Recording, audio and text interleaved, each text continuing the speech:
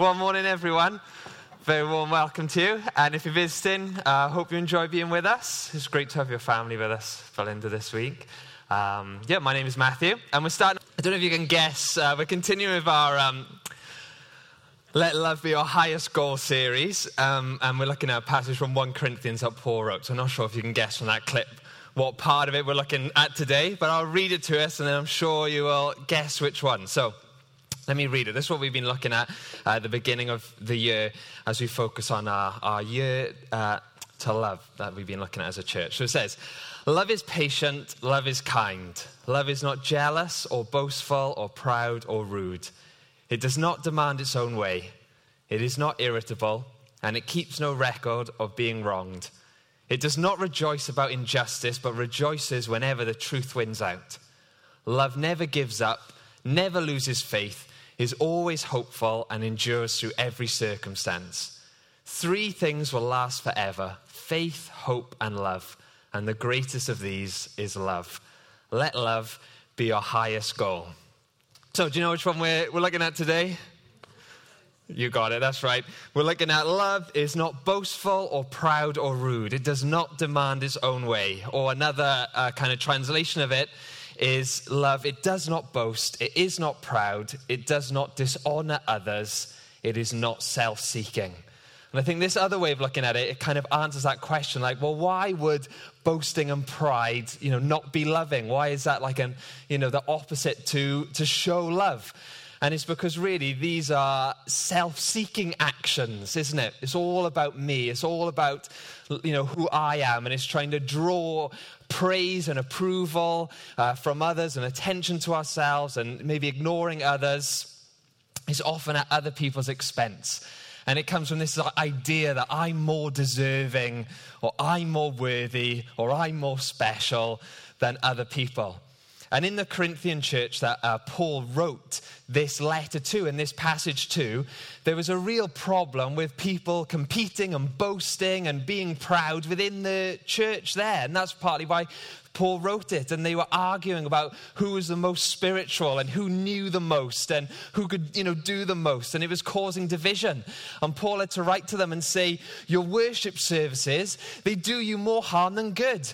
I'm certainly not going to praise you for this. I hear there are divisions among you when you meet together as a church, and they were competing with one another to be the most spiritual and holy, and I'm a better Christian than you or whatever. And then Paul goes on to address specifically when they would come and take communion together. And back in the New Testament churches, we saw that when they would take communion, which is where they would share bread and wine, it would remind them of Jesus' death on the cross. And the bread spoke about Jesus' body, that, he gave his life for us, and the wine about the blood that he shed for us on the cross, so we could be forgiven for the things we've done wrong, and, we could know God in our lives, we could have a relationship with him. Of course, Jesus came back to life again and is alive now in heaven and one day promises to return, and all of this goes on in this meal. They were remembering it, and they would come and they'd have this big meal together, and it was a real expression of unity because, back then, as I mentioned before, society was very divided. You were either a slave or you were a free person. You were rich or you were poor. You were a Jew or you were a Roman or you were like a barbarian, and it was, life was very divided, and you fitted into a category, and that was it, and the categories didn't mix. But now you had this amazing thing called the church, where for the first time, rich and poor and people from all different nations would eat together, and they belonged to the same thing. They just didn't live in the same city, but now they belonged to something together, and they were united in Jesus, and it was amazing, it was groundbreaking, it was new. And this communion meal was an amazing expression of it. But when the Corinthian church were coming together, the influence of their background and their culture was so strong that they were coming to eat this meal together, but they weren't unified at all. And Paul says to them, some of you hurry to eat your own meal without sharing with others. And as a result, one person remains hungry and another gets drunk. Don't you have your own homes to eat and drink in? Or do you despise the church of God by humiliating those who have nothing? What shall I say to you? And so the rich and the wealthy were coming in, bringing their own food to a shared meal, but they weren't sharing it out. They were having their own party in the corner, and they were having a great time. And then those who had little, they were bringing it to share, and they didn't have enough to go around. And it was exposing the poor in the church. And Paul says, this is dishonoring the Lord's body. This is the context of that passage here. And what's really interesting here is how the church were coming together to celebrate Jesus, and they were doing it in the most unlike Jesus way, weren't they? And that's a real lesson to us, isn't it? That, not to get religious about things, where, not to do things in Jesus' name, but actually forget who Jesus was and what Jesus was like and the heart behind what we do. That's really important. So in Corinth, we see this outworking of pride and boasting and selfishness and this kind of focus on self. And that's why Paul said, if I had such faith that I could move mountains but didn't love, I would be nothing. And so we see how destructive and dangerous pride is and how it's divisive for relationships. In Proverbs it says, pride goes before destruction and a proud attitude before a fall. Better to live humbly with the poor than to share plunder with the proud. Now, it's a famous saying, isn't it? It comes from this proverb that, pride goes before a fall. I remember when I was in my first year at uni, and it was around this time of the year, around February, and one of my friends in my halls asked me if I would show them how to use the library, the uni library. And it was like February, okay? We'd started in September. So I was like, you mean you haven't been to the library yet? I mean, they've studied geography or something, so fair enough. I'm going to get them. But I was like, well, they actually were studying geography, human geography. Anyway, if you're a human geographer, my apologies. My 3 housemates were human geographers, so anyway. So I was like that. I was teasing them. I was like, I can't believe I haven't got to the library. So we walked all the way into campus, walked to the library. I'm showing them, this is where the books are, and this is how you scan it in. And to be honest, I was taking the mic, okay? And then a couple of friends came over that we knew, and bumped into them. We were chatting. Oh, what are you doing? And I was like, oh, can you believe it? They'd not used the library before. And I was teasing them in front of everyone else. And then I said, oh, hold on a minute, I just need the toilet. And I turned around and walked straight into the ladies' toilet. So, classic, pride comes before a fall. I've experienced it many times myself. But why does pride come before, why do these things go together so often? Why does pride come before a fall? Well, it's because pride is a blind spot. We're blind to our own pride. We often don't see it. This is mine, Darko's Bird Box impression. When we're led by pride, it causes us to focus on ourselves, and it gives us inflated sense of who I am and what I deserve. And we can lose sight of the reality of our friends and our family or the people around us or our work colleagues and what's really going on. Think of Pharaoh in the Exodus story, when Moses comes to him and pleads with him to let the Hebrews go. And Pharaoh refuses to listen. And Moses says, I've been sent by God. And if you don't listen, then, destruction is going to come on Egypt. And the plagues come. And Moses keeps going back and pleading and persuading. But out of his arrogance and his stubbornness, Pharaoh continually refuses. And even at one point, his own officials come to him and they say, it says in this, Exodus 10, Pharaoh's officials now came to him and appealed to him. How long will you let this man hold us hostage? Let the men go to worship the Lord their God. Don't you realize that Egypt lies in ruins? And it says how, the Pharaoh's officials and the Egyptians, they respected Moses and they saw him as a great man in Egypt.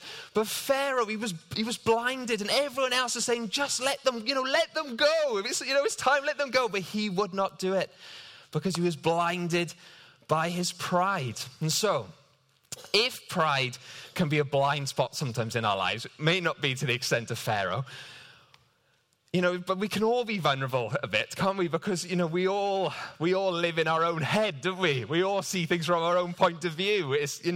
We can't help that, really. So what are some warning signs to the blind spot of pride? What are some things that we might recognize from time to time that might just make us check our heart? Like, we all do these things from time to time, and, none of us are perfect, as we know.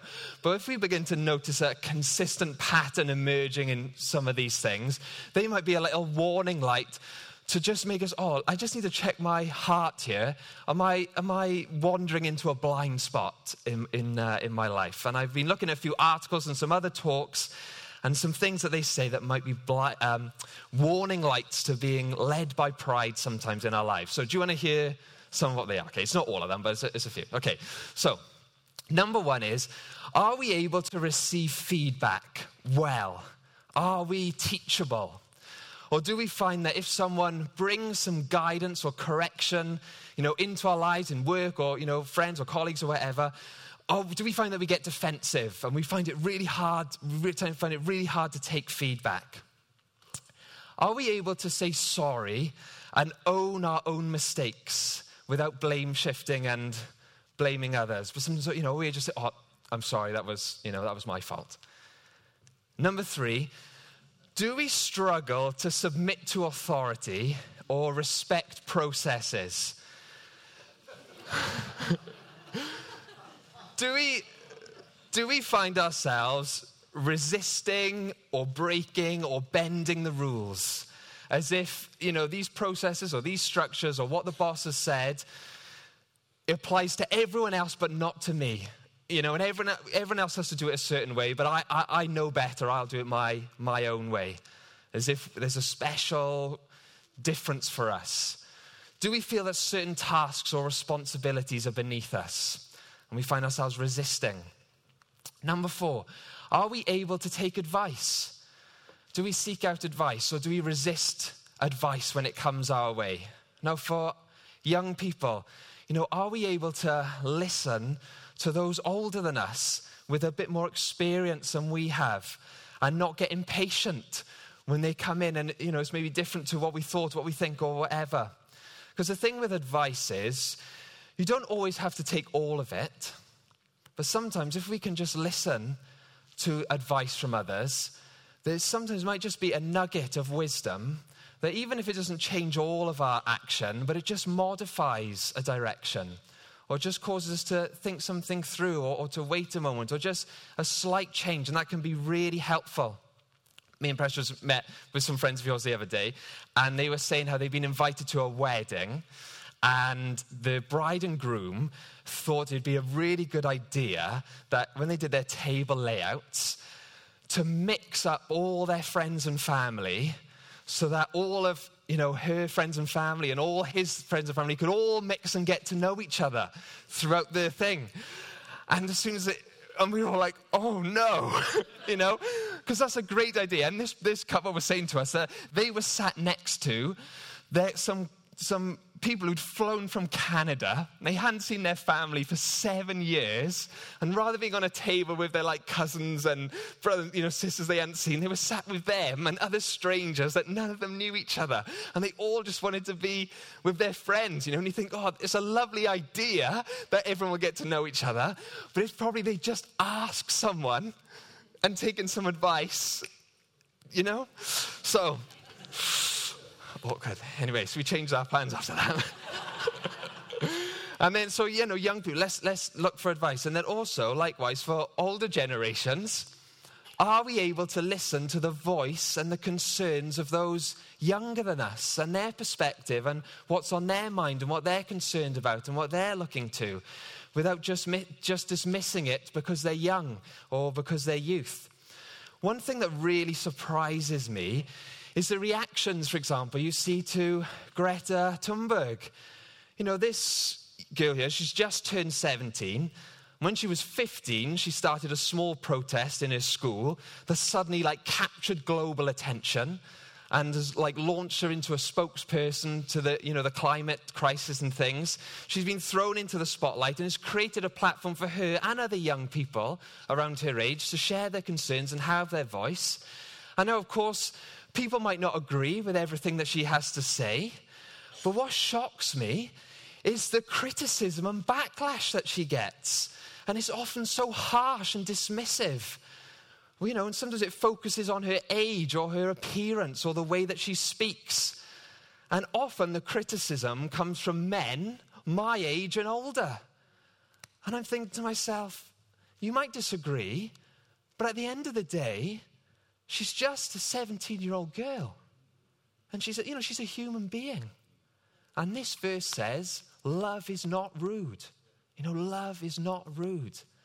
So for us, we've got to be careful. Let's be mindful of our speech. Let's be mindful of what we put on social media. Let's be mindful of, do we have to make that comment? Do we have to make that criticism? Is it really that important? Can we listen? Can we listen to others? Can we hear their views? Love is not rude.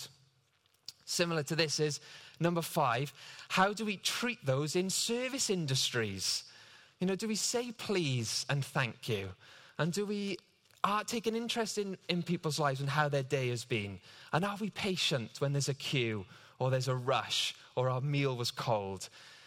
Are we kind to those who serve us? And then lastly, number 6, do we find ourselves regularly getting frustrated or dissatisfied with groups that we're a part of? So, we have a job or we join a team or in a friendship group and for the first 6 to 12 months, it's really great and we love it and everyone's fantastic. But then we continually find ourselves, after a period of time, getting frustrated with it and getting, this isn't good enough, really, and find ourselves becoming critical about my team or my colleagues or this group or this person. And we notice that this occurs over and over and over, and there's a pattern of every time we have a job or every time we're in a group or every time we're in a society that, 12 months in, these things start to come out. One of the amazing things about Jesus is that he came from heaven to earth, the Son of God, as a man, the only person in the world to live a perfect life. And yet, when Jesus chose his disciples, and we know of the 12 disciples, but also there was a bigger team of disciples who lived and traveled and followed with Jesus, made up of men and women. When he chose them, they were just ordinary people, like me and you, flawed and with shortcomings and make mistakes. Yet Jesus, he chose them and he invested in them and he built relationship with them and he worked alongside them day in, day out. And yes, they made plenty of mistakes. And I'm sure for Jesus sometimes when it was like, why are they arguing about who is the greatest again? He must have been like banging his head on the wall. I'm sure sometimes. But we see with Jesus, even with all this, he didn't abandon them. He didn't think, they don't deserve me. He didn't criticize them. He didn't become despondent, but he stuck with them. And he trained them and he encouraged them and he helped them and he corrected them. And more than that, he served them. In Luke 22, Jesus said, in this world, the kings and great men lord it over their people. But among you, it will be different. Those who are the greatest among you should take the lowest rank, and the leader should be like a servant. Who is more important, the one who sits at the table or the one who serves? The one who sits at the table, of course, but not here. I am among you as one who serves. And this is how Jesus lived. Isn't that amazing? Isn't that encouraging to us? That's how Jesus is to us. Wow, I love it. So the good news for us is, when we begin to maybe recognize one of these warning lights come up in our lives from time to time, that there's a solution to it. And it's the influence of Jesus. The influence of Jesus through the power of the Holy Spirit at work in our lives. In Ephesians 4 it says, let the Spirit change your way of thinking and make you into a new person. Now, we all know that who we spend time with influences us, doesn't it? And shapes the way we think, shapes the way we feel. So, me, for example, I have a bit of a reputation for wearing check shirts. Now, I have one for every day of the week. And I've never actually bought myself a check shirt, but I seem to get bought them all the time, and it's become adopted as my standard uniform. And people like to take the mickey out of me. Here's Sam wearing nice stripes, and me, this is my standard green check shirt. I'm actually wearing one today, which was unfortunate, but there we go. But since been dating Precious, I'm increasingly becoming a changed man. And some of you may notice I'm venturing into new territory, even with matching shirts from Gambia. Isn't that impressive? So, I'm slowly becoming a new man. Isn't it? But Precious is getting a Welsh accent, so I feel like, we're getting even on that one. So, but when we draw close to Jesus and allow the Holy Spirit to lead us in our lives, we're increasingly shaped and influenced by him and how he lived.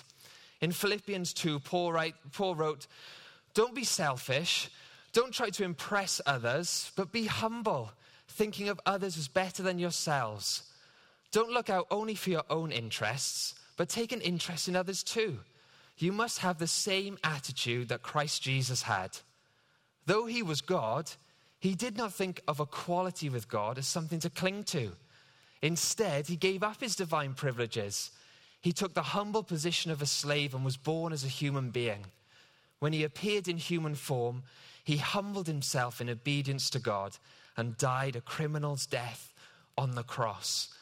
And so as we spend time with Jesus, as we draw close to him, as we allow the Holy Spirit to work in our lives, as we get into Scripture and see how Jesus lived and how he acted, as we spend time together, the influence of Jesus can shape our lives, can bring transformation, can help us step out of those warning signs and into how Jesus did it. And so I thought to finish today, we'd have one quick look at example from Jesus' life, very practical one, and how he dealt with this in one of those situations. Is that okay? And this will be our last one before we finish. So, it comes from Luke chapter 7, verses 36 to 40. And Jesus was invited to the house of one of the Pharisees. And the Pharisees were the religious leaders. They were, the ones with the wealth and the power, and everyone esteemed to be a Pharisee. They were well respected, and Jesus was invited to this person's house. And as the scene goes on, we see that the Pharisee who invited Jesus ignored the usual customs that you would give to a guest if you had them over that would honor them. And this Pharisee ignored them, which shows that he felt that he was the honored person, and like Jesus should feel honored to be invited to his house. And so it was almost like an interview situation, if you like. Let's see if Jesus can prove himself as worthy as we are, as good as one of us Pharisees. So he was elevating himself and kind of dishonoring Jesus in the way he went about it. Does that make sense? So Jesus is there, but Jesus, he's secure in who he is. He doesn't pipe up and complain. He just lets it slide. And he shows grace to the Pharisee. And he goes along with the meal. And he joins in with, the conversation, what's happening. He doesn't feel like he needs to prove himself. And then suddenly, into this meal bursts this lady. And she wasn't meant to be there, but she probably broke through the crowd and into the meal. And in the town, she had a reputation as an immoral woman. It doesn't say what, but it just says, a well-known immoral woman, burst into the meal. And she comes in, and she has with her a big jar of perfume. She comes straight up to Jesus, and she breaks open the jar of perfume, starts pouring on his feet, and then she starts crying and wiping Jesus' feet with her hair. And it's a little unusual. If that happened right now, I wouldn't know what to do. And but Jesus, he's cool, calm, collected in the moment. And yeah, obviously there's a lot of symbolism and stuff going on there, which we won't get into now. But basically she is showing worship to Jesus. She's showing gratitude to Jesus that he has brought forgiveness into her life and brought a change in her life. And she's expressing that, honor and worship to Jesus through what she does. But when the Pharisee looks on, he thinks to himself, what on earth is Jesus doing? And why, what's going on here? And it says, when the Pharisee who had invited him saw this, he said to himself, if this man were a prophet, he would know what kind of woman is touching him. She is a sinner. And so we can see, in the Pharisee's heart and attitude, a bit of his character here, can't we? We can see how, there's a bit of pride in there that's coming out. Where am I up to here? Sorry. So then, getting excited. Okay. So then Jesus responds. and answers him. And he says, "Simon," he said to the Pharisee. Now, interesting here, we get introduced to the Pharisee's name at this point, and Jesus, I'll come back to that in a bit. That's interesting. Okay, we'll come back to that. Anyway, "Simon," he said, "I have something to say to you." And Simon says, "Go ahead." And then Jesus tells a story. And he says, there was once a king, there was once a man who lent money, 50 pieces of silver to one and 500 pieces of silver to other. And after some time, neither man in debt could repay. And so the king, he just forgave them both and wiped both debts free. And then Jesus said, "Which one of the two men do you suppose loved the king the most after that?" And Simon says, "Well, I suppose the one who he forgave more." And then Jesus says, look at Jesus' response. He says, "Yes, you have judged rightly." And then Jesus goes on to say, then he turned to the woman and said to Simon, "Look at this woman here. When I entered your home, you didn't offer me water to wash the dust from my feet, but she has washed them with her tears and wiped them with her hair. You didn't greet me with a kiss, but from the time I first came in, she has not stopped kissing my feet. You neglected the courtesy of olive oil to anoint my head, but she has anointed my feet with rare perfume. I tell you, her sins, and they are many, have been forgiven, so she has shown me much love. But a person who is forgiven little shows only little love." Then Jesus said to the woman, "Your sins are forgiven." So with Jesus here, we can see that when Simon was discourteous and proud and rude, Jesus was secure in himself. And he didn't feel like he needed the attention of being the honored guest. He didn't feel like he needed to prove himself. And so when this woman came in and Simon criticized her, Jesus didn't feel like he needed to join in. He didn't need to join in the criticism and think, "Oh, this is an opportunity to prove myself to the Pharisees or to show them how, great I am and I'm better than others." He didn't rise to that. He didn't need to do that. Jesus didn't act out of a sense of pride in the situation. But at the same time, Jesus, he wasn't a pushover. He wasn't weak. He was choosing this response. And then at the moment that Simon began to criticize and condemn the woman who was vulnerable, well, at this point, Jesus stepped in and he exposed Simon's heart and attitude. But he didn't do it for his own sake, but he did it in order to protect someone who was vulnerable and to address an injustice on behalf of the voiceless. And he says to Simon, "You neglected the courtesy of olive oil to anoint my head, but she has anointed my feet with rare perfume." And he highlights the good action of this person and raises her up. And so Jesus used his strength not to assert his own rights and positions, not to elevate himself, but to protect the weak and to elevate others. And he restores the woman publicly by saying, "Your sins are forgiven." And so Jesus confronted Simon's attitude, but now for Simon, I'm sure Simon was a little bit embarrassed by this. Pride comes before a fall. But the great thing about Jesus as well is Jesus didn't humiliate Simon in the way that he did it. It was embarrassing, but Jesus didn't press in and humiliate Simon. He started the whole thing by saying, "You've judged rightly." And, highlighted some good things in Simon, if you like. And what I love about this story is, like I said earlier, the fact that Simon is named in the story. Now, Jesus met with many Pharisees for dinner, and usually they're not named.